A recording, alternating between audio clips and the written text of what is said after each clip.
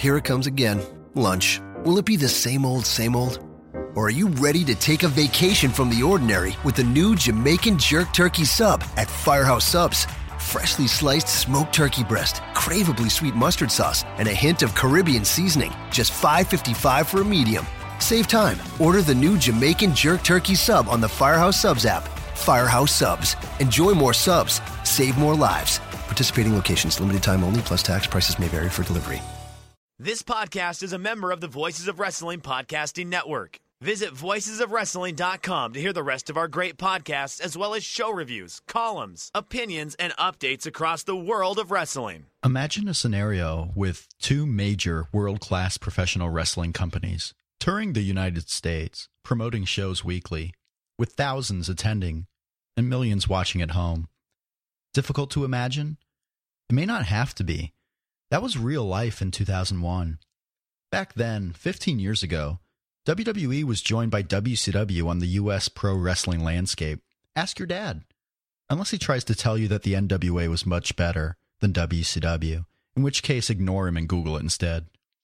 Times were good in the late 1990s, but in 2001 tragedy struck. WCW died. Some say abruptly, some say it was a long time coming. Many have been blamed for its death. Was it Vince Russo? Was it Kevin Nash? Did Vince McMahon sabotage WCW? We don't know what the real killer truly was. It remains a mystery. But what if the real killer is still out there, hiding for years, away from the main stage? I want you to imagine a ruler of the world. If that ruler decided the world had to end.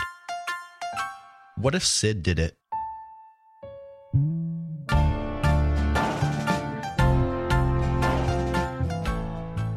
Welcome to Shake Them Ropes, episode 81. Rob McCarron, Jeff Hawkins with his face in his palm. First time you heard that, huh, Jeff? You are so wrong about the NWA. Excuse me. Excuse me now. I will kill a man for saying such a thing. That was the first teaser that we in a limited fashion released last week. The first teaser for the upcoming super not so secret WCW 2001 podcast project at Voices of Wrestling and Shake Them Ropes. That was teaser number 1. Teaser number 2 will be at the end of this episode. Oh. It will Am I going to be a part of this? I haven't been asked to be, so I guess I'm not, but that's okay too.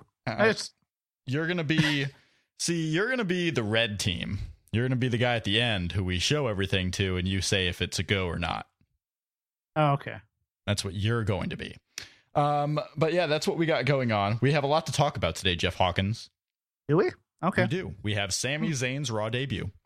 Mm-hmm. Well, we have not really his debut. It's his second match on Raw. Oh, that's right. He was in the tag team match that one time.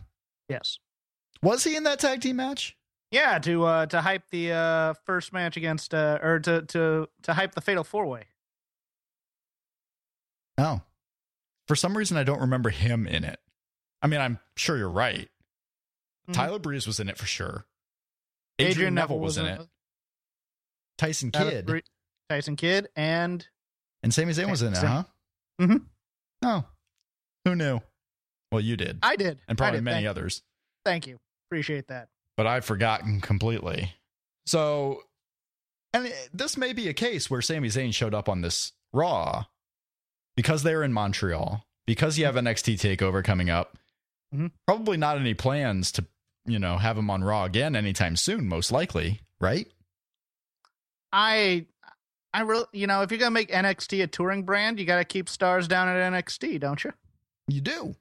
Every once in a while, putting some on Raw so that the fans at least know who's coming. That's never heard of before.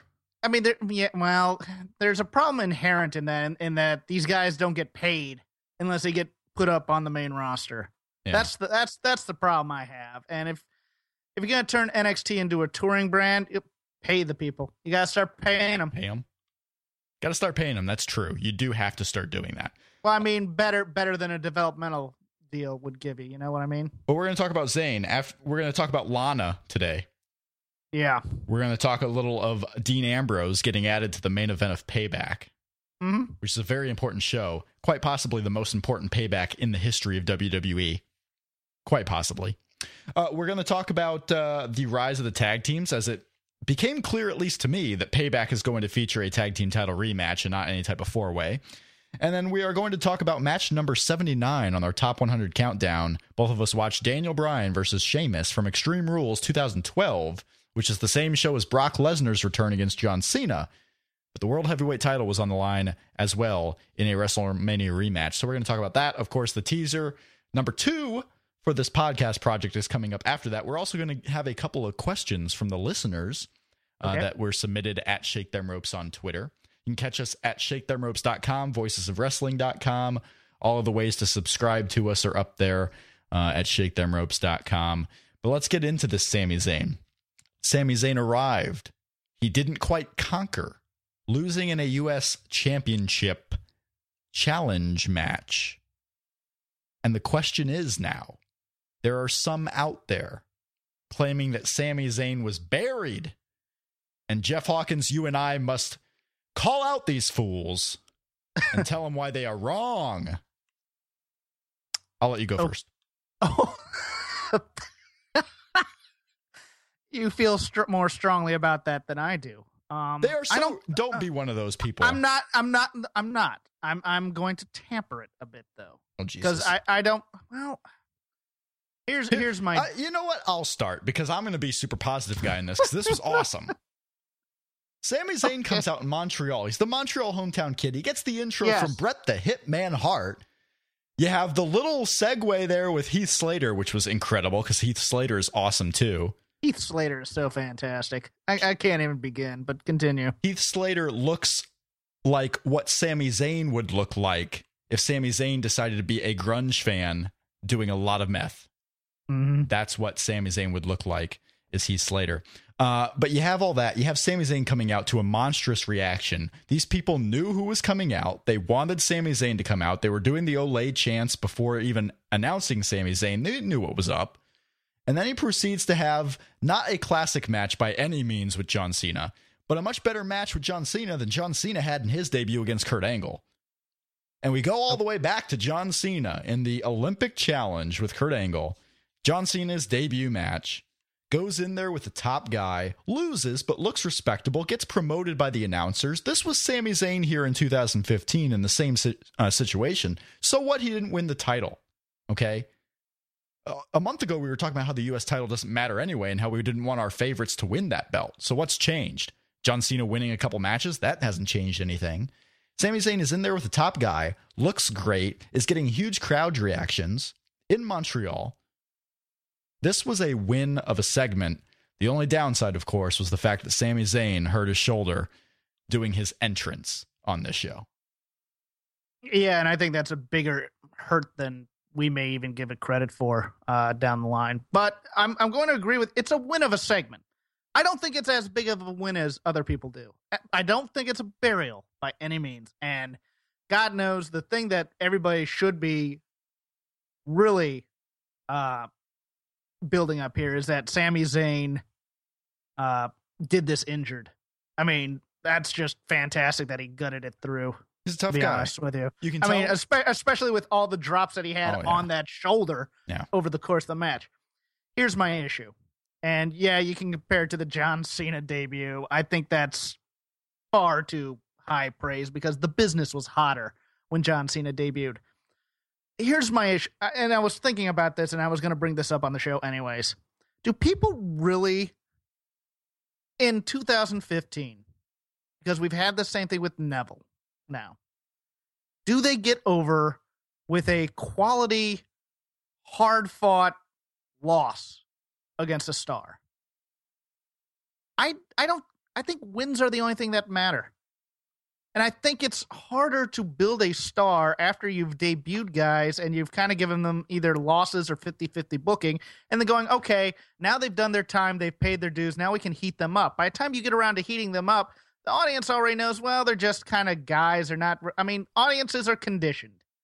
And when I'm not saying you push Sami Zayn as a mega superstar. I'm not saying that at all. So don't get me wrong, and don't make me, or don't think that I'm saying he should have had the win here against Cena. I'm saying that the loss here doesn't do him any good. It really doesn't. to me. I mean, he had a great match. Okay, let me backtrack before you jump down my throat. It does him some good. Yeah. It does him some good. The fact that he was in there going toe-to-toe with John Cena. Rusev lost to him. People can lose to John Cena and be fine. And Sami Zayn isn't debuting here and losing to Triple H. He's not coming in here and losing to Luke Harper. Right, but I mean, he comes in, he loses to John Cena, and he gets a win over Fandango, and it means nothing. It really doesn't. I don't think the wins mean as much. Obviously, wins and losses don't mean as much anymore because they aren't pushing that way. I agree. You know what matters? Clean wins. Clean wins matter. Clean look wins at every once in a while. Well, I mean, look at Seth Rollins. Nobody looks at him as a legitimate champion because all of his wins are, distraction or J&J Security or Kane or whatnot. I mean, he hasn't had has he had a quality clean win yet as champion? I can't think of one at the moment. So how are we going to remember Seth Rollins as champion then? Remember the WrestleMania moment that WWE doesn't want you to remember because it featured the curb stomp. Right. But anyway, Sami Zayn. Okay. This is, in effect, his Raw debut. That's what they were pushing it as. So as far as the four-way goes, matches are forgotten. The next time he's on Raw, if it's months away because he's still in NXT, if he shows up on Raw, that'll be his Raw debut.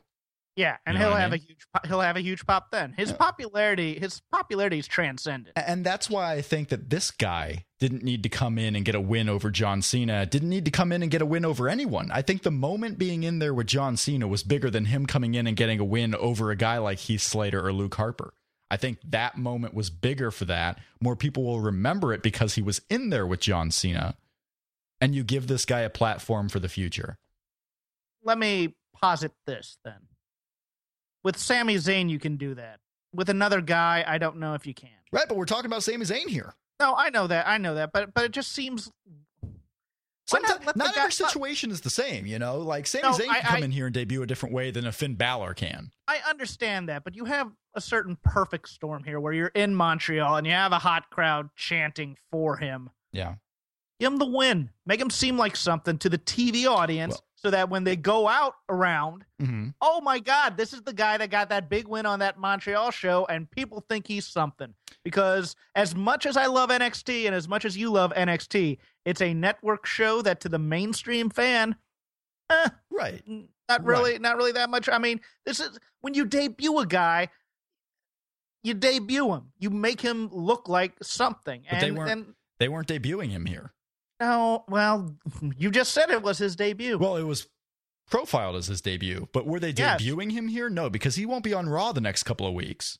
Okay. He likely won't. No, I'll back down from the point. Right. I don't think he'll be on Raw for a while. I think NXT is it. Maybe they'll bring him back after TakeOver, May 20th. Maybe he's hurt and he'll be out for, some time and he won't be able to wrestle at TakeOver. I maintain they're not going to bring him back. I maintain that they're keeping a lot of these guys down on NXT for the foreseeable future so that they can get a touring brand. And the same with the Divas because the Divas are a drawing point. But again, I just think that, the people, first of all, next Monday on Raw, no one's going to remember that the last Raw was in Montreal. They're going to remember the pop that Sami Zayn got. They're going to remember the fact that Sami Zayn was in there with John Cena. I don't think he had to win that match. I think it was a bigger moment just being there than winning against anyone else on the Raw. Maybe the only one he could have beaten and been made important might have been Randy Orton. And let's look at Dean Ambrose, the Raw after WrestleMania. Dean Ambrose, who's in the main event of Payback, by the way, lost to John Cena in a U.S. title challenge match on the Raw after. His reward, world title shot. Yeah, but hold on. That's also different because that's the first quote-unquote U.S. Open challenge. It was something different. It was a longer match. And it rehabbed Dean Ambrose a bit. I'll give it that, but I don't, it was good for, since I'm sounding far more negative than I ever wanted to sound, it was good for Sami Zayn. It was overall. Good for Sami Zayn. I just don't think it was as good as it could have been. How about that? There we go. Sometimes I think we got to stop, waiting for the perfect scenario. Because honestly, I mean, this might have been as close to the perfect scenario as you possibly could have had. Unless It could have been more perfect if he was going to be on Raw the next week. Start getting wins. And then you can build on it. Yeah, we don't know how they're planning him, so we have to judge it in a vacuum. And I get that too. Don't get me wrong, listeners. Don't send me angry tweets. It's in a vacuum. Say John Cena is the U.S. champion going into SummerSlam or a pay-per-view thereafter, and Sami Zayn is back on Raw getting wins against some of these guys. You don't tell me that they can build up for a month the fact that Sami Zayn has beaten everyone, but his first match he has not avenged against John Cena, and you put John Cena and Sami Zayn on pay-per-view? Mm-hmm. Will that happen? No. Oh, it could. I don't think so. It could, but a lot of the times we'll take the let's see what next week will bring approach, because looking at one thing, I mean, when you look at the first act of a story and don't care what's coming in Act 2 or Act 3, you can't really judge the story yet. And the Sami Zayn story has just started. That's a fair point. And I'm coming in from the point of view that I haven't heard that Sami Zayn's being brought up. So I hope he is okay to wrestle at TakeOver. I mean, he worked that match. He'll probably be in pain. I just hope it's not one of those things where they have to make sure he's 100% before he, comes back in the ring. I have some hope that he finished that match, but we shall see.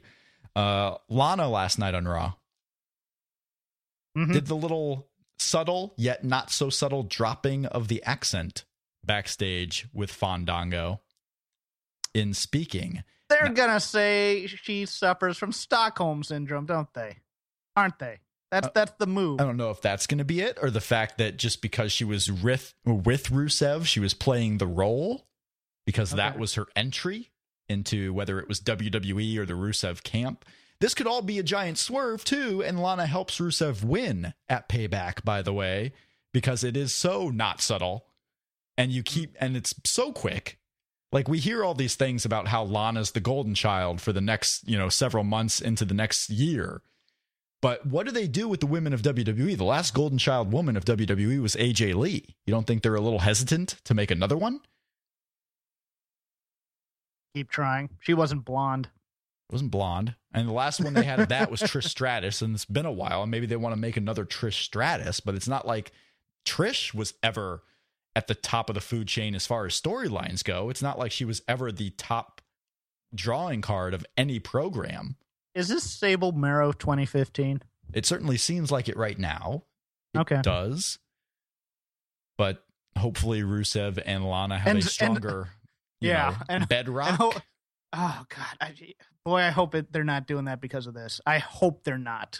I'm not going to say they are. I just think they want to split up the act, because I think they see money in Lana by herself, and Rusev can be a heel with or without the woman. I would like to see the act stay. Okay, how is WWE going to make money with someone who is a non-player character? Well, that's the interesting dilemma they have, is do they want to make her a face of WWE and she's the one who gets mainstream attention? She's going to be the new director of operations, isn't she? I mean, she could do something like that. She can be in authority role. She could wrestle. I mean, we could see Lana the wrestler at some point. Okay. I don't really quite see that either. But you're either going to have the split here, or, I mean, me going out on a limb with these two options, you're either going to have the split here, or it's going to be one giant swerve, and that's the way Rusev gets his title back. Which we brought in. I had a scenario in my mind where they make some stipulation where if Lana says I quit, she quits on behalf of Rusev, and so she gets so mad that she says I quit, which gets her both the big face pop and also screws Rusev at the same time, and thus a star is born. But there's a number of different ways that they can go with this. I think the most likely, and everyone suspects, is that this is going to be the breakup here at Payback, but I wouldn't be so fast, because they can always make Lana the big star in the future. Yeah, they can make that. Yeah, by keeping her here, or they could make her a games master type of person where she just manipulated all these little pieces around, and then boom, now she's like this criminal mastermind type thing, which would also make her a bigger star, to be honest with you, if you go more full in on her heelness. Which she's been before. Yeah. They have a ready-made story. I mean, let's remember here that back in Survivor Series time, Rusev agreed to join Team Authority. Mm-hmm. And Stephanie dressed down. So they owed her. All these people talking about how Lana had to do favors for someone in power to get Rusev the rematch. They owed her. That's just what we need, is a Stephanie Lana angle, isn't it? I would love it. Anything with Stephanie. I need more Stephanie on TV. Dean Ambrose is in the main event at Payback. It's now a 4-way. Dean Ambrose beat Seth Rollins cleanly. Yeah. To enter into this. This came out of nowhere, huh? Very interesting, isn't it? Came out of nowhere. And now we have all 3 members of the Shield in a match for the first time, as far as I can recall. Maybe it's not. But as far as a single situation here, where it's not been 2 against 1 and the other, or whatever the case may be, you're on a single situation there with Randy Orton. You got the 4-way at Payback. A very easy way for Rollins to kind of pin Ambrose if they want to keep the title on him and not, have Reigns or Orton go down. And that's what it seems to me, no? That this is Ambrose's match to take the fall. No, I think that's the obvious move. Now, they've been swerving us on expectations, which is a good thing. But no, it's interesting that they lost the blood feud aspect of Ambrose and Rollins real quick when they made the match. But now he's got a title chance now. And maybe Ambrose is smartened up. Maybe he wanted to make sure he wrestled that match and didn't DQ anything, or, he wanted in this title. Because the way to hurt Seth Rollins is to take that title away. Right. And don't get me wrong. I love the idea of this being a Dusty beatdown. Where in the old school, where you had the Ole Anderson angle where he was the partner and he and the Russians just beat on Dusty when the match started. I'd love that, but it's not going to happen. It's actually a kind of a perfect 4-way. I mean, everybody's going, well, who's going to turn? Who's going to turn? You don't need anybody to turn because both Ambrose and Orton kind of play that tweener who plays by his own rules type of turn. You're gonna have all of them chasing after Seth Rollins. Seth Rollins is gonna sneak away, and you're gonna have wrestle. At some point, Ambrose and Reigns won't get on the same page, or most likely Ambrose and Orton won't get on the same page. Right. At some point, Reigns accidentally spears Ambrose. I'm thinking a kind of quirky spear onto Ambrose, and then Rollins dumps Reigns and pins Ambrose is probably the finish here. Yeah. I'm one Raw away from this show, by the way. Like, they have one more week to set it up. Next week, Orton accidentally RKO's Reigns because he took the spear this time. Speaking of swerved expectations, I was quite pleased that the New Day did not lose to Orton and Reigns, as is the WWE playbook with tag champs versus main event stars. Yeah. Well, it's 3-on-2. Usually the one with 2 wins. Not this time. Yeah, but still, and also, or they'd make the uneasy partners win the tag champs, which you and I have talked about before. It drives me insane. I liked that they brought out the New Day for the top of the hour segment. Yeah. I think that's how you get guys to be taken seriously in 2015 in terms of mid-card guys that you want to elevate. Put them, build your B storylines.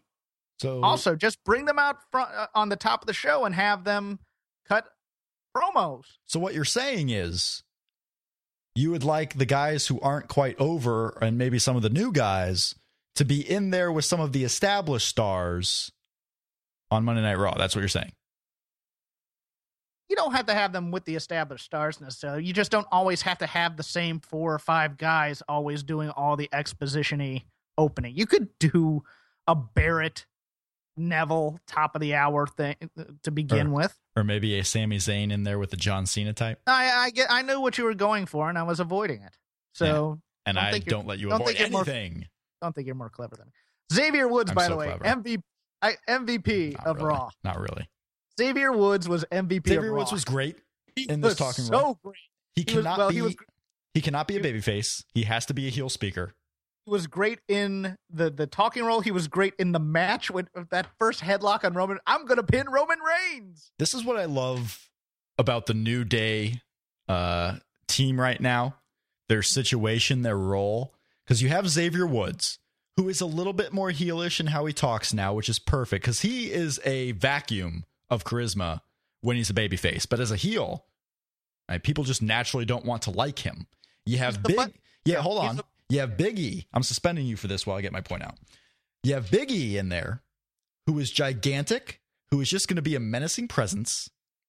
And then you have Kofi Kingston. Now, the thing with Kofi is what makes all of this great, Jeff, is the fact that Kofi is no different than he was before. Kofi Kingston keeps saying things in a positive tone, in a babyface cadence, And he looks at the crowd like, yeah, cheer me now, knowing full well they're not. Kofi Kingston is the same Kofi Kingston, and I think that's what no one ever saw. When we thought Kofi Kingston would go heel, we were all saying, how would he do this? How would he play it up? We've never seen Kofi as a heel like this. He's not. He's a babyface, but because of what he says, the people want to boo him along with his compadres, and it's working so well.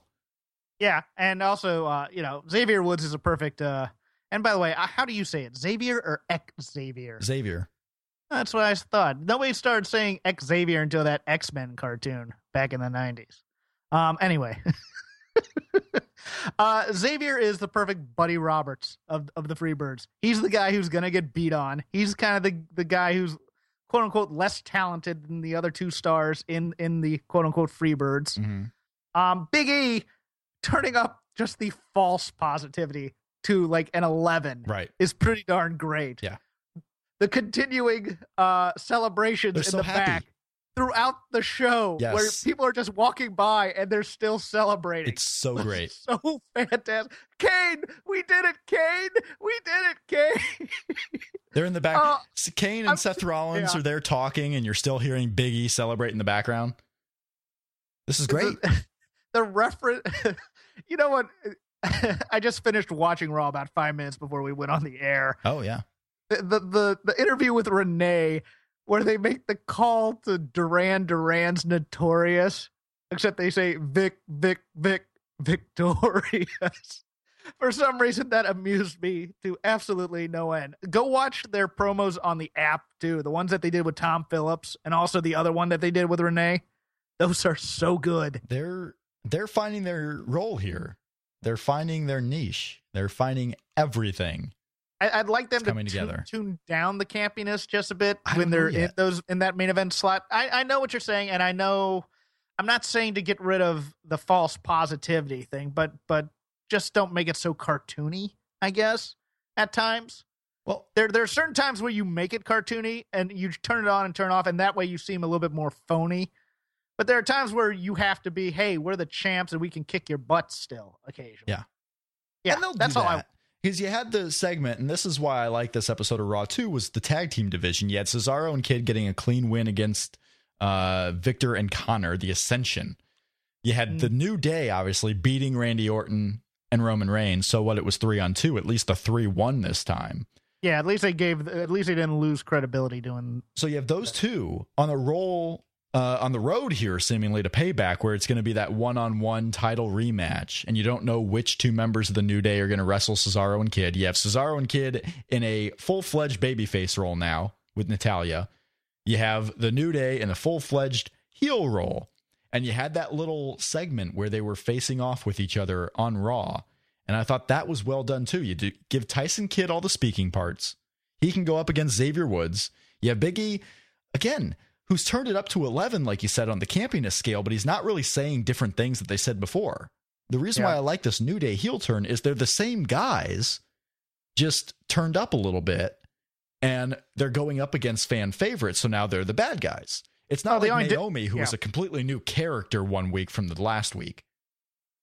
Yeah, the only disconnect with that is Tyson's doing all the promos against Xavier, but Xavier's going to be doing matches against Natty and losing more than likely, while Tyson and Kofi are kind of paired up together in the ring. Yeah. Oh, hey, let's remember Vince McMahon saying he had no idea how to get Cesaro over. I don't know how he connects with fans. I don't know. He seemed to do a pretty good job on this Raw. I know they were in Montreal. I know they were, but that European uppercut spot from corner to corner, that was fun. 10 of them. Yeah. That was just great. Running back and forth. Intense Cesaro. Victor was a champ in that match. Victor or Connor, I can't remember. Okay, I mean, taking all the moves and stuff like that. I'm not dying on the Ascension sword anymore. Like, they are what they are. Yeah. But no, I you know what? I could see them getting like a 1 week mini push, like a win over, say, the Lucha Dragons or even the Matadors when Mad Max comes out. They're more valuable than people are giving them credit for. Connor and Victor. And they're better in the ring than people give them credit for. I mean, they're not fantastic by any means. I mean, they're not the Fantastics either. Nope, they're not. They are not. But you know what? They make guys look good, and that's all you need sometimes. we have coming up on May 17th is Payback. Mm-hmm. So the second Sunday. The matches so far that are announced on TV, there's only two. We have the world title 4-way. We have Ambrose, Rollins, Orton, and Reigns. And then we have the John Cena I Quit match with Rusev. Those are the only two matches announced. Now, it seems pretty clear we're going to get the tag title match. Seems pretty clear we're probably getting Bray Wyatt and the Ryback. Oh, God, that singles segment. match. What did you think of that segment? I didn't really have any strong thoughts on it. I think Ryback was getting the crowd. He won the crowd over after the Goldberg chance because he broke. Good job on that, by the way, by him. I thought both it was great. But then he went back Cena both handled the crowd well. Right. But then he went back into monotone. I'm just going to read this speech, and the crowd saw right through it. And that's the problem with these guys, with Reigns, with Ryback. They give these guys speeches to say instead of speaking from the heart. And when Ryback is just out there speaking, he's great. When he's speaking from written lines, trying to remember, it's not so great. The crowd, they want to respond to the Ryback. They really do. They want this guy to be over. It's the second time now that they've wanted this guy to be over. Third, if you count the Nexus, which I really don't, because he was just part of a group. They want this guy to be over. Just let him go out there and say a couple of lines, and that's it. Let him be who he is on Twitter. Yeah, I mean, the Ryback is great. We have, what else? Naomi and Tamina probably going up against the Bellas. I think you do the tag match there since Tamina just came back. Maybe you do a singles match for the title. I don't know. But I mean, some type of combination. And it looks like the rematches from the last pay-per-view, Neville and Barrett, and then Sheamus and Ziggler. So you're doing all this stuff. I mean, this is your card for Payback. It looks like it's another 2-match show. It's the main event and the Cena match. The rest of it's going to be a continuation so that they can do the same matches over at the next pay-per-view, probably. And I'm not saying that to be negative, people. I'm just saying that's what they do on these pay-per-views. They give you something in 2 matches, but everything else is just a continuation so they can do it again the next time. Yeah, and then once July hits, they build for SummerSlam. Right. And then on May 20th, 3 days later, we also only have 2 matches announced publicly on TV for the NXT TakeOver Unstoppable show. But based on what's happened at the TV, we know pretty much the entire card. What's announced right now is Sami Zayn and Kevin Owens at TakeOver for the title. We hope that actually happens. We hope Sami Zayn's not hurt enough to where he's going to miss more than 2 weeks. Well, it's funny because even if he can't go, Alex Riley can't go either, can he? In a bad fate of bad timing, Alex Riley had knee surgery, so if Sami Zayn can't go, I want Owens. Can't happen.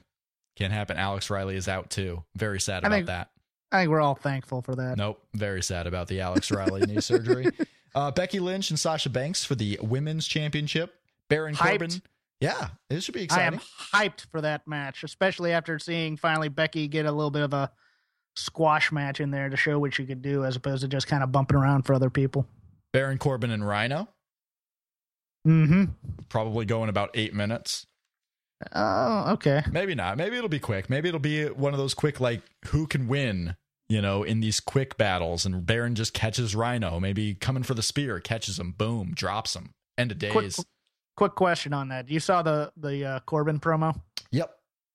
Is he a heel or is that just a badass in WWE's eyes? Well, what I think is it's the badass now where he's not a babyface. He's not a heel. Because he doesn't go out there and he doesn't clamor for the approval of the fans. He just goes out there and does what he does. I think this is one of those where we're going to flip the coin. Where it lands is how we go with him. If the crowd's heel on him, which they've done at all the live shows, at every live show, Baron Corbin is the bad guy and he plays it up. On TV, he's the good guy. At Full Sail, he's a good guy. Going up against Rhino, though, I think we may see a change in that. I think we may see those crowds start to turn on him a little bit, and this might be the start of how he does become a heel. Yeah, Rhino's a face to the NXT crowd. Well, whoever is not battling Kevin Owens for the title after TakeOver is probably going to be looking at Baron Corbin. And if that's Hideo Itami, you're going to have Hideo Itami and Baron Corbin going out there. Baron Corbin's going to be the bad guy. Yeah. We have Finn Balor against Tyler Breeze. That should be a good match. Itami in a triple threat, the #1 contendership. And Blake and Murphy, the Dubstep Cowboys, now aligned with Alexa Bliss, of all people, going up against Enzo and Big Cass, aligned with Carmella. I do not approve of that pairing. Why not, Jeff?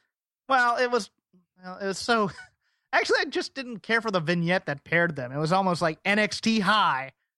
Hey, gorgeous. You want to go out on a date later? No? Okay. Hey, guys, how's it going? Well, it wasn't quite like that. But what it happened was like here? that. It was exactly like that. To set the scene, the second floor of the NXT Performance Center, the kitchen. Hold on. Shake Them Ropes Theater presents NXT High. It was just so wacky because you had a couple of different situations in here. You had Enzo and Cass in this segment. You had Alexa Bliss. You had Blake and Murphy. You had Carmella. You had someone else who I can't even remember. There was someone else in this segment. It wasn't Emma. Who else was in this thing? I don't even know. Doesn't matter. Blake and Murphy. Or no, it was Carmella. Yeah, and then Blake and Murphy leave for a moment to go in the background and chat. Yeah. Alexa Bliss comes in, gets pie face. Coming back. Whatever. And then they come back and go, hey guys, how's it going? In the end, Alexa Bliss, Blake, and Murphy are looking at each other, and then the camera cuts off, so who knows what happened after that. I wish that camera kept going. They probably sat down and watched TV, most likely. Maybe some Netflix, maybe some Orange is the New Black. Would have liked to see that. Watch some old matches from the vault. Sure. But you're going to have that. But, I mean, that screams to me, now that you're pairing Alexa Bliss here and you have TakeOver coming up, I could very easily see Blake and Murphy keeping the tag titles and them still going with this program, doing 6-mans on TV until eventual rematch.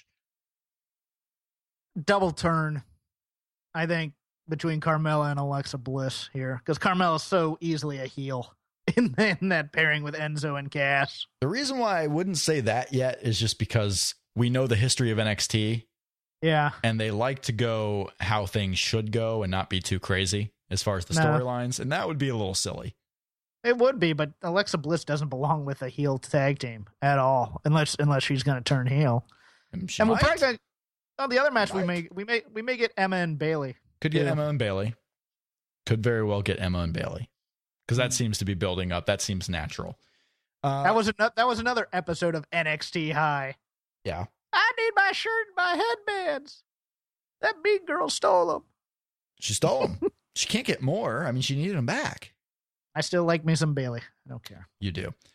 Questions and comments from the listeners of Shake Them Ropes. You can comment on anything and ask questions on anything at Shake Them Ropes on Twitter. We will answer them. I sent a question. Yeah. You did. I ignored it because it was ridiculous. Sam Hurd on Twitter asked, who's better, Sam? Alex Riley or Brad Maddox? And my response is there's basically two schools of thought. The first school is that Alex Riley is better. The second school is that Brad Maddox is better. I happen to attend both schools because they're so great. Obviously, I would go Alex Riley because I think he has potential to be a bigger name in WWE. At this point, I think they're both done for. I mean, let's be real. They're both done for. But Alex Riley had potential. Brad Maddox is a great talker, has excellent hair. Seems like a guy you just want to go have a beer with. Doesn't have size. And comment on all the latest fashion.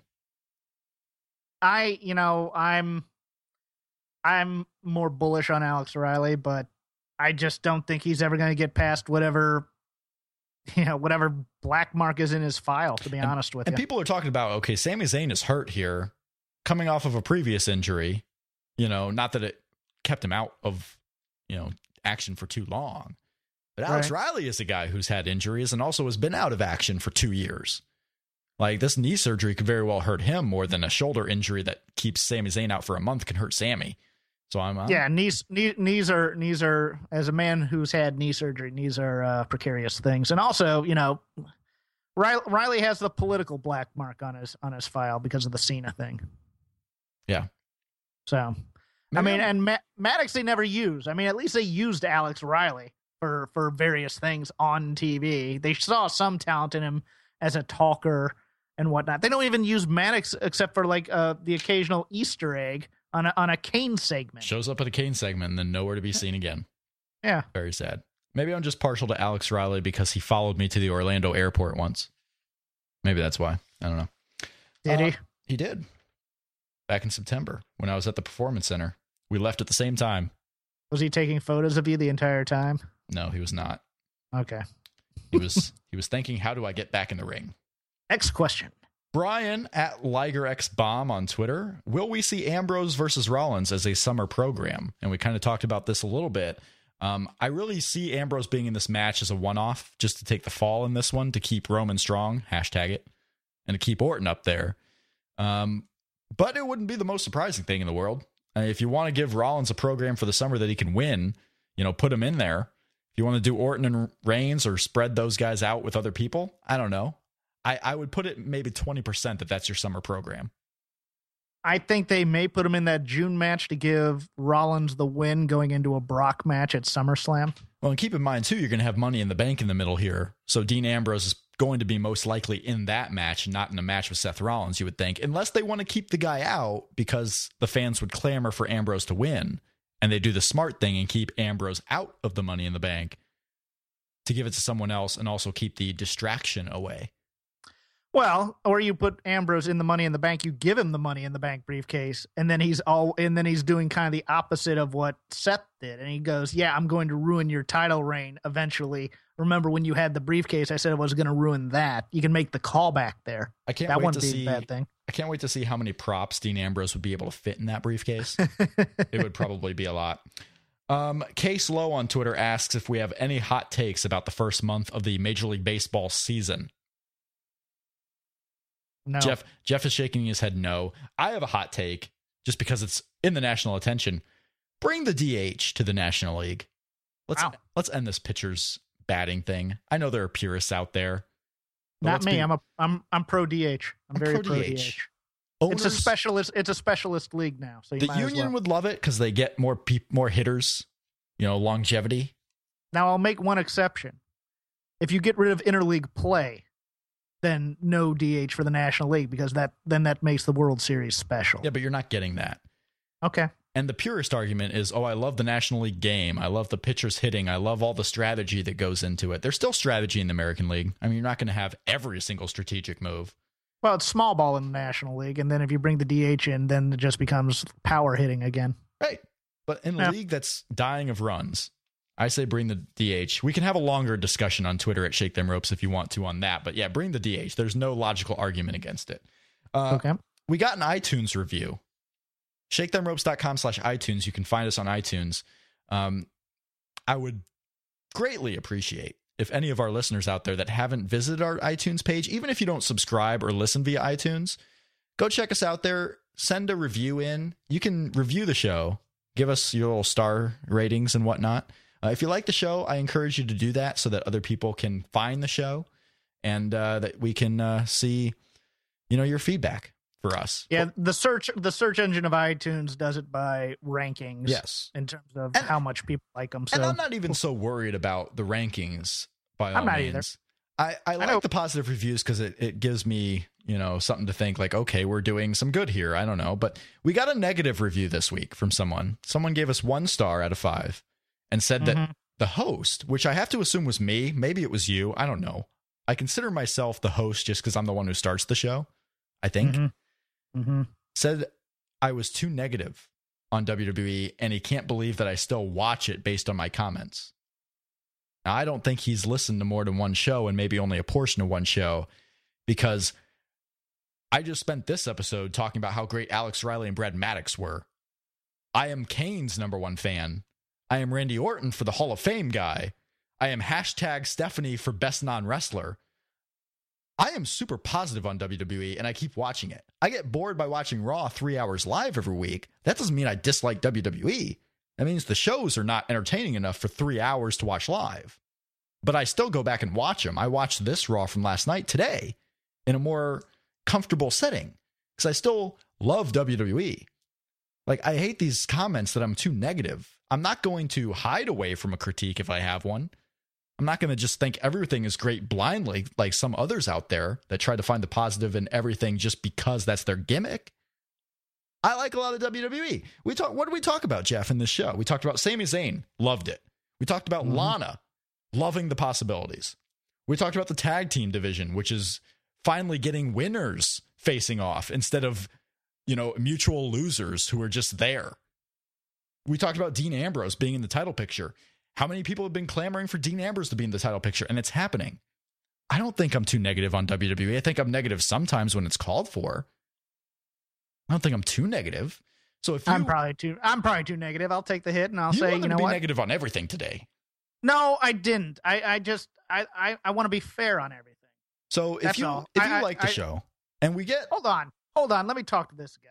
Okay, well hold on a second before let me give the plug here first and then I'll let you talk. A little plug time. If you like the show, please do us a favor.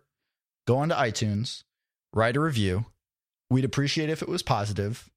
And if you want to send a photo or, a screen cap or just tell us on Twitter that you sent a review in, I'll personally thank you.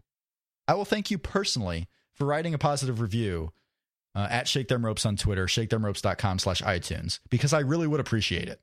Like, I didn't put it on iTunes, so people can hear it because I thought we were doing horrible stuff here. I don't know. That's just me. Jeff, you wanted to talk to this guy. Make it quick. And after that, he can jump off a bridge. No. Oh, you turned me back on? The guy gave us a bigger... Kidding. Oh, no. I was pretending to do a rant on the video and I just decided not to. I did not suspend you. You know what? I'm an older fan. I get it. It ain't for me. Write something that's not for 8-year-olds. I'll like it more. That's all you need. Okay? Let's move on. We're not going to like everything. We're not always negative, but we see, the downside. We just ask questions. I ask questions because I'm skeptical of things. That's it. But you know what? To each their own. You don't have to like us. That's fine. I liked The Newsroom on HBO. I like that show a lot. So did I like everything on it? Did I like the last season? No. Was I a fan of the show? Yes. You're taking this far too personally, Rob. I'm not trying to take it personally. I would hope that guy who gave us the review gave us another shot or listened more than 20 minutes of one episode. Because I bet if you handpick a small segment of the show, you can find that we're either too positive or too negative based on what the topic was at that time. He might be trolling. Delete the comment and go on. I can't delete the comments on iTunes. If you write something on iTunes, it stays there. I can't delete it. So some of you have to write some 5-star reviews to make up for it. So get moving. I would appreciate it. Like I said, I'm not doing it just to try and get the numbers up.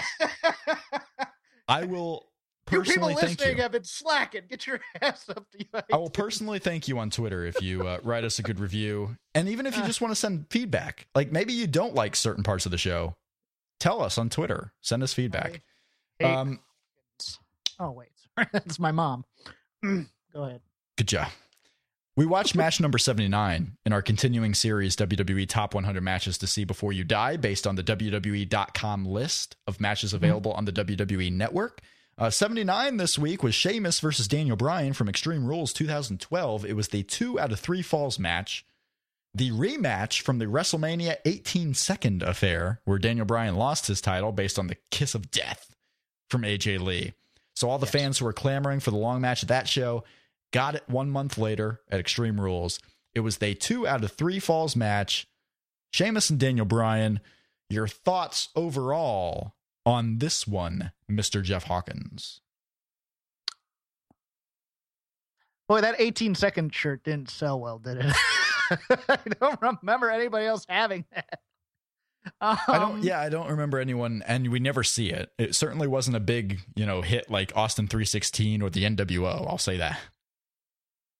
This is my favorite Daniel Bryan look of all the looks that he's given us in the WWE in terms of clean cut Daniel Bryan, shaggy dog Daniel Bryan. I like kind of the short crop beard and the short hair. I think they did a lot in this match because this goes to the Sami Zayn thing. They did a lot to make him a credible in-ring, quote unquote, killer. Yeah. So to speak.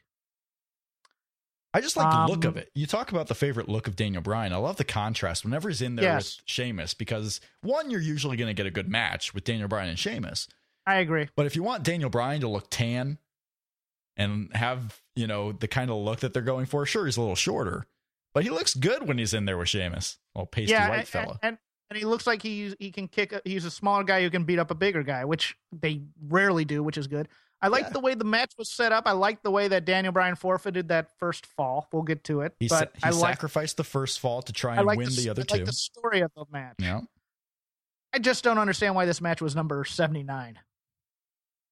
Not so much in the match, because we go through the match. It was a 22-minute Best of 3 falls. It was halfway in the card of Extreme Rules. They didn't want it to be too close to Randy Orton's match. They didn't want it to be too close to the Brock Lesnar John Cena match. So it's right there, smack dab in the middle of Extreme Rules 2012. The show takes place at the Allstate Arena in Chicago, which I don't know about you, Jeff, but because they do so many pay-per-views, and really it's only once a year, it seems like every important thing on the WWE pay-per-view lately, when it's not on WrestleMania, it somehow happened in Chicago. I mean, they always seem to have Extreme Rules in Chicago too. Extreme Rules, with the exception Payback. of that Money in the Bank. With the exception of that Money in the Bank match. There was the Payback show where CM Punk came back after the WrestleMania loss to Undertaker. That was in Chicago. It seems like all the times, when on these B shows, if it was important, it may have happened in Chicago. So they are full on cheerful for Daniel Bryan. Sheamus is a full on heel here. Agreed. Which is the second straight month because Sheamus was a heel at WrestleMania because the crowd loved Daniel Bryan so much. Same with the Raw the night after WrestleMania that year. But they didn't waver. Daniel Bryan's super bad heel, Sheamus super babyface. Yeah. And that's basically... I thought you were about to go into something. No, I mean, as for the match, I mean, we don't have to spend a lot of time on it. Daniel Bryan, he sacrificed the first fall by getting DQ'd, going after Sheamus's shoulder, I believe, right? Yes, and this was also they set up that DQ very well with the first rope break where Daniel Bryan breaks out the greatest hits collection of "I have 5 ref" before the break. So he's completely destroying Sheamus's shoulder because, of course, once he gets DQ'd, that was a setup for the yes lock immediately after. Agreed. Yeah, and you go ahead. Yeah, it actually shocked me how long he had him in the yes lock before Sheamus tapped. Mm-hmm. That I thought that kind of shaded Daniel Bryan a little bit, but I mean I understand why they did that, and that's fine. My only question is, and WWE over the years in these types of matches, last man standing, 2 out of 3 falls, the Money in the Bank cash-ins and stuff like that, have a sliding scale of when those falls actually start or what constitutes the end of the match. In terms of the last man standing match, what being on your feet actually means. And in these kind of 2 out of 3 fall matches, okay, does the guy have to be upright to start the next fall, or do you just start the next fall immediately? Yeah. It seems like an unfair advantage that Sheamus gets such a big rest period in between the falls there. It's so we need a rule book or something. Well, that happens. I mean, it's the same thing with the Money in the Bank, whether they have to be up and ready versus whether they're just down on the ground. They do it based. I mean, they have the license there, the poetic license to change it based on the time of they use what it. match they're doing and when they use it. And that's fine. They can do that as long as it's not too ridiculous from situation to situation, which is never really too ridiculous. No, consistency would be nice. Daniel Bryan's plan here was to get that fall, right? Right. And then he gets it. And then he's waiting for the rest period to be over so he can lock in that no lock again on Sheamus. Yeah, do the run across the corner to the turnbuckle, hit the drop kick, get the yes lock in again. That's the plan. Get the yes lock in again, and there you go. He'll win 2-1. Didn't quite go that way because Sheamus was able to hit a emergency brogue kick and then wrestle. He hits another one. And he gets the pinfall victory. Now, the reason why this particular match we don't have to go too in depth for is you brought it up. Why is this match number 79 in the top 100?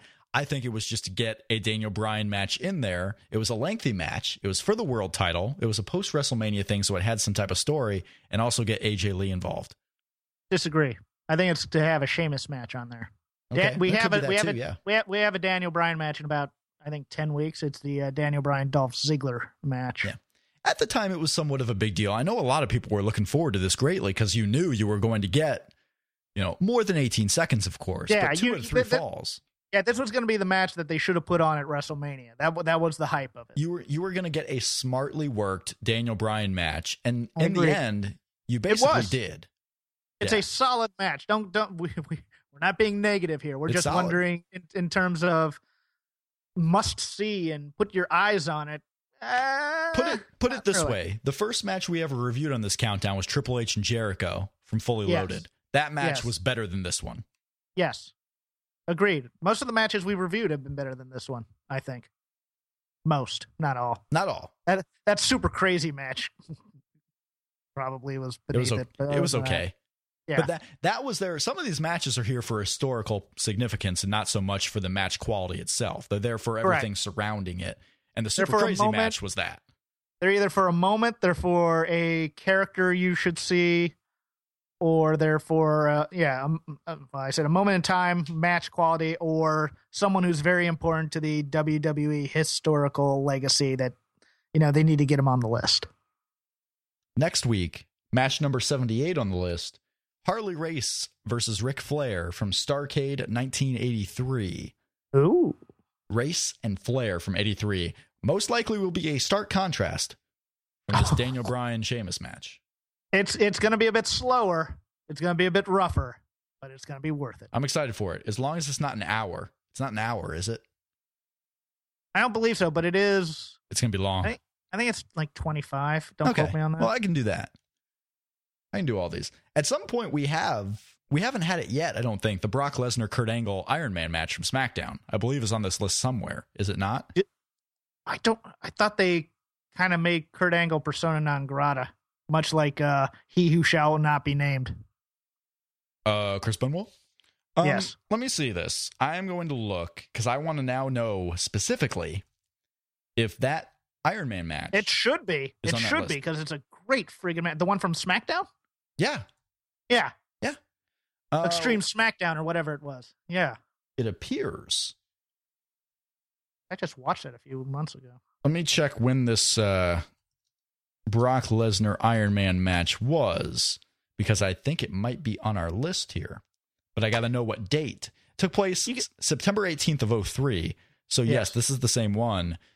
Match number 52. Okay. Is the Kurt Angle Brock Lesnar Iron Man match from WWE SmackDown. So we still have a little ways to go. We are a good 30 away from that almost. So yeah, we got some good feedback about the our Fantastics Midnight Express stuff. Just some people who had never seen the match, and also people who are into kind of that old 80s 90s tag team scene. We're gonna get some nice conversations on that. Here's how crazy this whole top 100 thing we're doing, and the fact that we're going weekly. We're not going to hit Kurt Angle and Brock Lesnar till around Christmas time. Maybe we should start doubling up.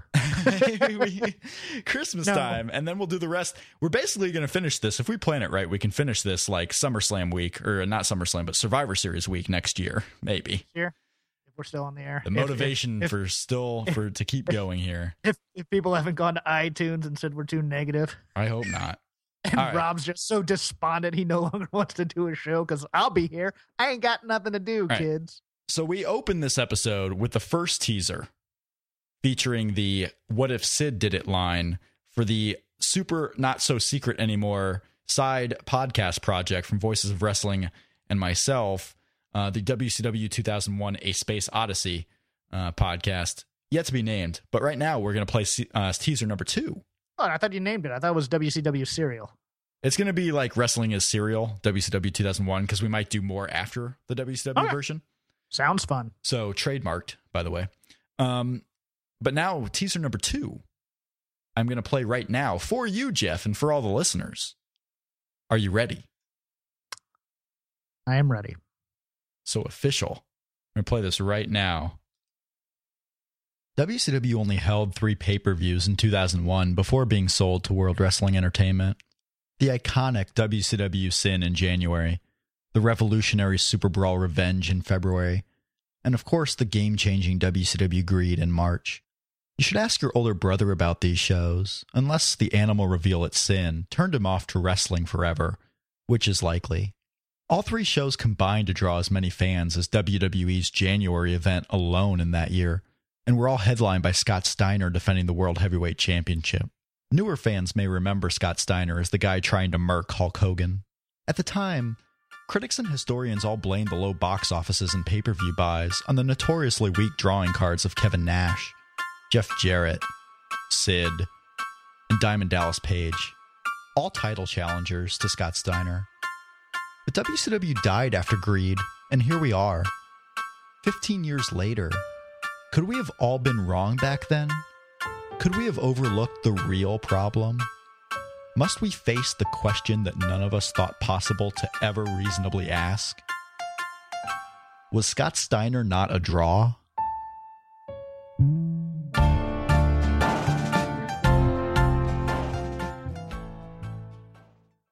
Was Scott Steiner not a draw, Jeff? I'm hoping for at least 2 episodes, one that's Sean O'Hare centric and one that's above average Mike Sanders centric. We're going to have plenty of time to talk about New Blood, Millionaires Club, Mike Sanders. God, I'm going to have to go rewatch all that Jindrak and O'Hare, Palumbo and O'Hare, all of them. No, Palumbo O'Hare is WWE. I know. I'm talking about them all. And talk about everybody. Yeah, we're going to have plenty of time to that. But that's it for this week. It is episode number 81. We're doing ShakeThemRopes.com, VoicesOfWrestling.com. Find us on YouTube. All our videos up. VoicesOfWrestling.com/YouTube. You can find us there. We'll link it on the Twitters. Jeff Hawkins, say bye to the people. Shake them ropes. Shake them ropes. Here it comes again. Lunch. Will it be the same old, same old? Or are you ready to take a vacation from the ordinary with the new Jamaican Jerk Turkey Sub at Firehouse Subs? Freshly sliced smoked turkey breast, craveably sweet mustard sauce, and a hint of Caribbean seasoning. Just $5.55 for a medium. Save time. Order the new Jamaican Jerk Turkey Sub on the Firehouse Subs app. Firehouse Subs. Enjoy more subs. Save more lives. Participating locations. Limited time only, plus tax. Prices may vary for delivery. Enjoy all your favorite sports like never before at BetMGM. Sign up using code Buckeye and receive up to $1,500 back in bonus bets if you don't win your first bet. When you register with BetMGM, you'll get instant access to a variety of parlay selection features, live betting options, and the best daily promotions in the business. And with BetMGM at your fingertips, every play and every game matters more than ever. Place your money line, prop, or parlay bets with the king of sportsbooks today. Sign up using code Buckeye and receive up to $1,500 back in bonus bets if you don't win your first bet. BetMGM and GameSense remind you to play responsibly. 21 plus and present in Ohio, subject to eligibility requirements. Rewards are non-withdrawable bonus bets that expire in 7 days. Gambling problem? Call 1-800-GAMBLER. In partnership with MGM Northfield Park.